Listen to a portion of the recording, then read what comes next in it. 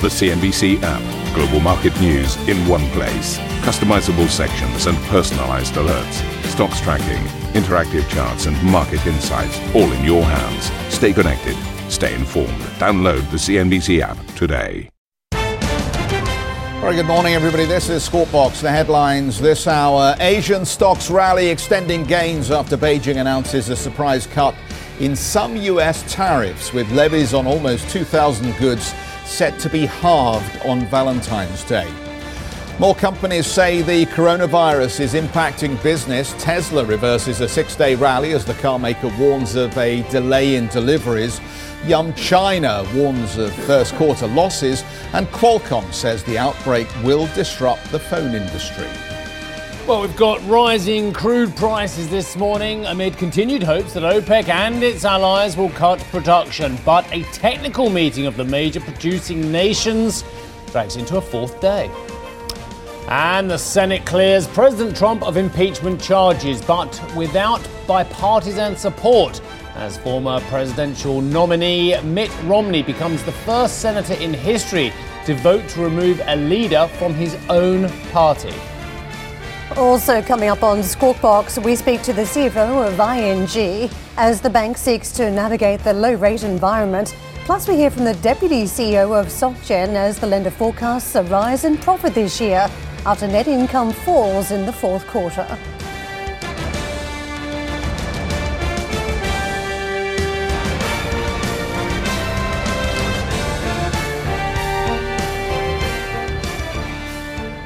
So let's just focus on this headline news for the markets. China has announced a surprise cut in some tariffs on some US goods. Beijing says levies on 1,717 goods will be cut in half, and that will happen on February the 14th. The finance ministry didn't provide a value on the goods affected. The Chinese yuan has jumped to a 2-week high on the back of that announcement. And as you can see, we've got the quote there on both the offshore and the onshore yuan.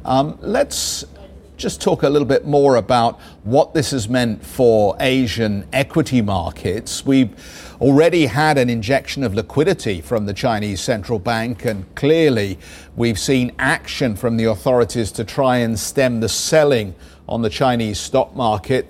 So, Matt, as we look at the implications of all these measures, what has this done for markets, this news of the reduction in tariffs?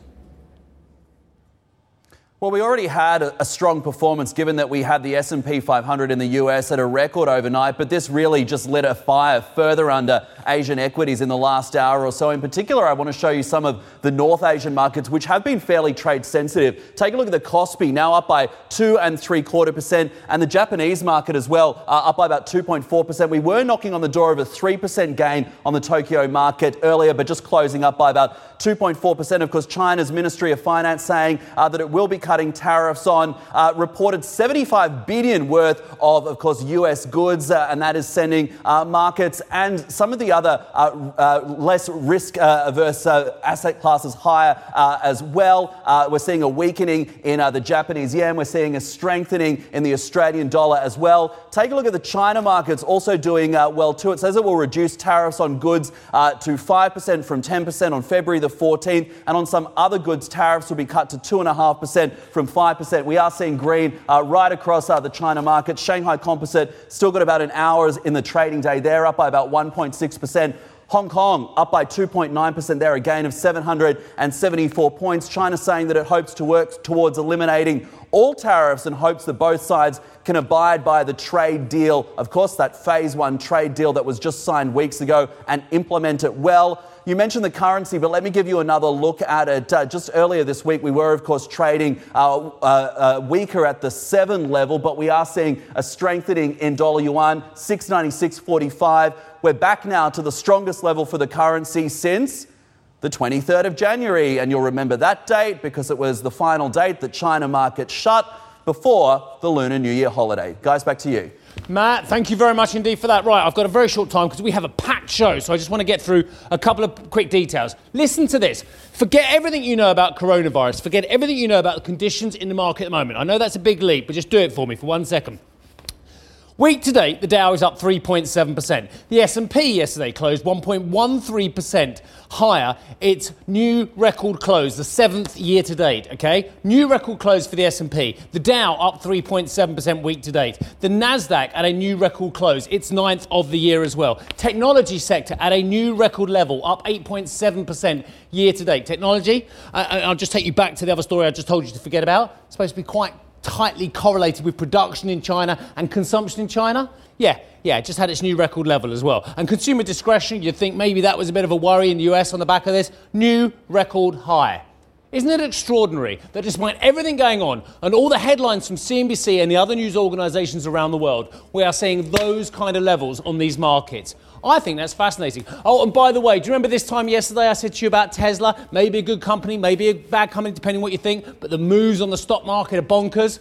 What happened yesterday? It was down 20%. That doesn't make it a bad company, by the way. Just like when it was up 20%, didn't make it the best company since sliced bread. It means it's a company you should be stunningly careful with if you are day trading at the moment as well. If you think you know what you're doing, you can make a year's money in 2 days, but you can also lose a year's money in 2 days. Let's have a look at the oil markets very quickly. Brent up 2.26%. Is it up on the back that we're going to see increased demand? I don't think so. Some really good piece of copy out there at the moment about how much Chinese demand may well have fallen in the first few days of this year and, of course, over the course of the coronavirus as well. People like Angeli Raval over at the FT and others writing some very interesting stuff at the moment. We could see an absolute plummeting in demand in some of these key countries as well. Let's have a look at WTI, up 2.7%. Jeff, you've got some amazing results coming. Yeah, thanks very much indeed. Let's just pick up on the ING numbers then. The net result in at 4.7 billion euros. The fourth quarter number, a net result of 880 million euros. In terms of what they translate to, the underlying pre-tax result then was 9.2% lower than last year. The costs also rising here, which will be something of a concern, I think, to a market that is looking very closely at cost-income ratios within the banking sector at the moment. Let's get out to Tanat Putrakal. He joins us from ING. He's the CFO of the business. Good morning to you, sir, and welcome to Squawk Box. Good to have you on board with us. Can I just ask you to characterise the numbers as you see them? How does the bank feel about how you've delivered on the quarter and the full year? Hi, good morning. Very nice to be on your show. I think we probably characterize it as being challenging in a very difficult market environment.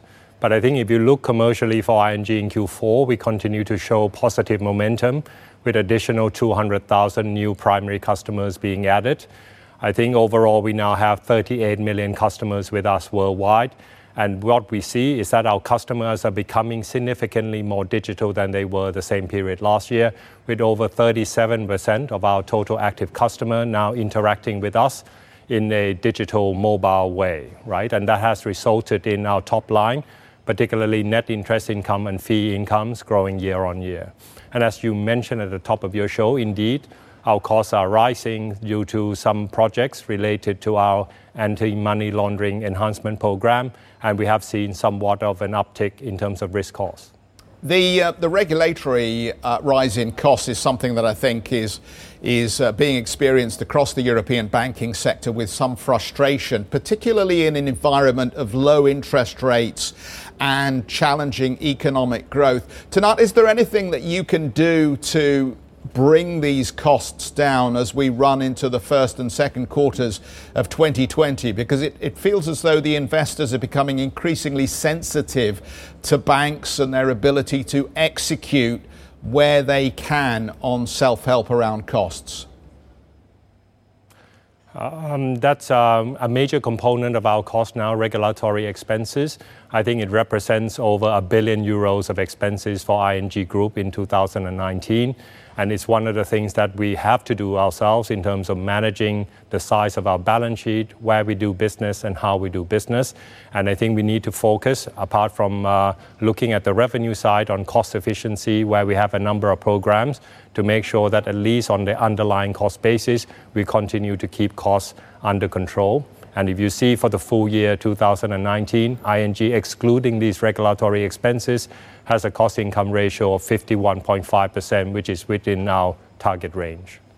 Can I ask you about the net interest margin, because you've mentioned in the numbers today that's holding up. You've also cited some price discipline and tiering. How much of this is down to just further broader reach on distribution, where you can chase much firmer interest rate levels than what you've got here in Europe? Yes, the big drag in terms of interest income is really the negative interest rate in some of our major home markets like the Netherlands, Belgium and Germany. But we have also seen good pricing discipline across our franchise, across all asset classes. We have also seen the company change its asset mix, where we have now much more, for example, consumer loans compared to certain asset classes. And we have seen diversification away from the Eurozone into Central Europe, Asia, and other parts of the world where the interest curve remains positive.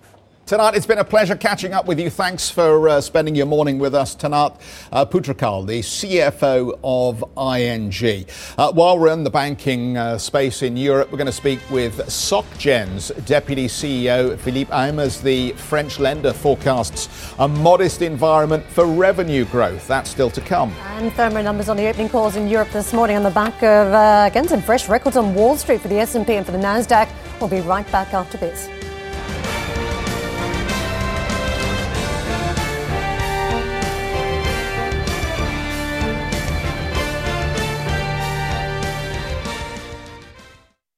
If you enjoy Squawk Box Europe, check out the Brave Ones podcast.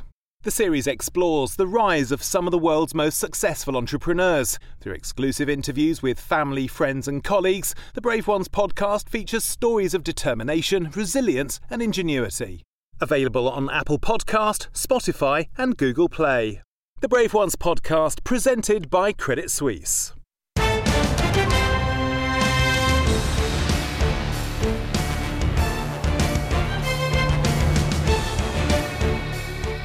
My dear chum Jeff Cutmore says I don't like charts. I do like charts. I just don't rely on them historically as much for extrapolating future information as he does as well. But I'm looking at the SocGen chart now, and it's a tale of two numbers. One is the price to book of SocGen, which is a pathetically low 0.46 of 1%. 0.46 price to book. And yet the stock has rallied from its June low of €21 to, look at that, 30.29. So there's been a complete and utter 7-month re-rating of SocGen. Is it justified? Well, the Q4 net banking income has come in at 6.21 billion versus 5.93 billion a year ago. Reported net income at 654 million, pretty much in line with expectations. Charlotte sat down with the Deputy CEO, Philippe Haim. Let's listen in. 2019 was a year of transition, a very active period of transformation for the group. So in a summary, we delivered pretty good results. So starting by the French retail, in a context that is not so supportive, we can say that. We have stabilized our revenues end of this year. While in the international part of the group, we are running full speed with 2 billion euros of revenues. While in CIB, we have a pretty good Q4. You may have seen that in fixed income, we're up by 41%, in equity up by 9%. So we are reaping the fruit of our transformation, and we have a pretty good end of the year. So let's drill into your different divisions. French retail that you just mentioned, revenues up at 2.4, and you mentioned a resilient business there in context of low interest rates. So tell us how you saw that fourth quarter, and also how confident are you that you carry on with that momentum into 2020? Because some of your competitors see actually the revenues potentially going down next year. How about you? Yes, so indeed, this is not a very easy environment for sure. So what we see basically, what is crucial is to continue to acquire clients, and in that respect, in our key segment of clients, we are making progress. For example, Boursorama has now 2.1 million clients. We are also increasing our client base in private banking on the corporate side. We are accelerating on the transformation side. For example, we have completed 80% of our plan to close branches out of 500, so it is meaningful. And down the road, what we expect for next year, and we'll guide the market tomorrow, the slight erosion of revenues between 0 and minus 1% next year. So a pretty resilient, let's say, activity given, let's say, the context, which is not supportive. If we look at CIB, FIC revenue up 27% on the quarter, and equities as well up 9%. Where did this growth come from? Is it from volume? Is it from gaining market share? It's even better, I would say, because you have the effect, we close some businesses in commodities, for example. So in FIC, we are plus 41%. Equity, as you mentioned it, plus 9%. It's about better activity in FIC on rates and credits. Regarding equity, the client demand was also pretty good for our structured products. So all in all, we managed to transform the franchise while, let's say, continue to meet our client demand. And your outlook for 2020 for CIB, how confident are you that you carry around too early to say. It's too early to say, but I think we are confident that we are reaping the fruit of our transformation.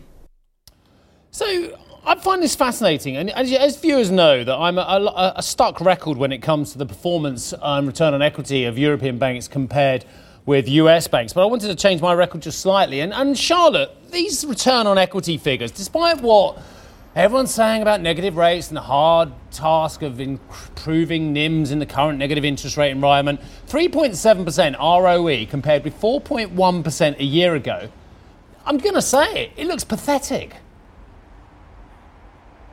Well, look, I did ask Philipp Heim about this. Their return on tangible equity was 6.2%, and their target is 9 to 10. So it's quite far from their target there. But they said they will improve in 2020. They're working on the transformation of the bank. They're telling the market, look, bear with us, be patient. It's starting to bear fruit. They're making progress towards improving profitability. They've done about 70% of asset disposal program, and they're getting there as well. They had a positive jaws effect in Q4, which was negative overall in the year, but Q4 was positive. So I say, look, let's try to send signal. Another signal they're sending to the market is a CET1 ratio. It was at 12.7%. That was on the back of 12.5 in the previous quarter, which was a good surprise for investors there. The bank trying to show that they have a healthy balance sheet. And also the cash dividend that they've announced the previous quarter, here that they've announced again. And they will also put a share buyback element into the dividend, about 10% of it. So they try to send a message to the market there saying they have a healthy balance sheet,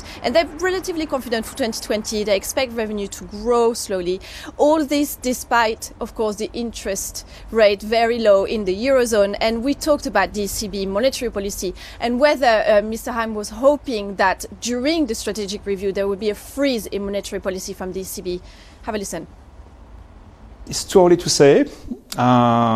We would be very happy to see, let's say, normalization, a more gradual normalization of this monetary policy, but the consensus is that it will continue low for long, and we need to be prepared. And we need to be realistic.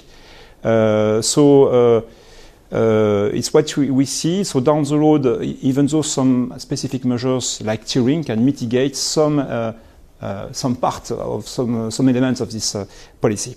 Will you pass on negative rates to customers? We already do for institutional clients. We have the debate for corporate clients or, let's say, high net worth individuals. It's too early to say, but at some point, if this policy will continue, we may have to consider, like in other markets, let's say, to follow this route. What is true, it will never be done on the retail side or for SMEs, but for specific segments, it's doable. And that was Philipp Heim, the Deputy CEO of Société Générale, speaking to me on their results, on the Q4 results. Q4 in line or slightly above expectation there. So Société Générale here trying to send message to the market and trying to say, we're working on our transformation and trying to bear fruit, showing that they're reaping the fruit on the transformation of their investment banking, as many European banks are trying to transform and face the rate environment there.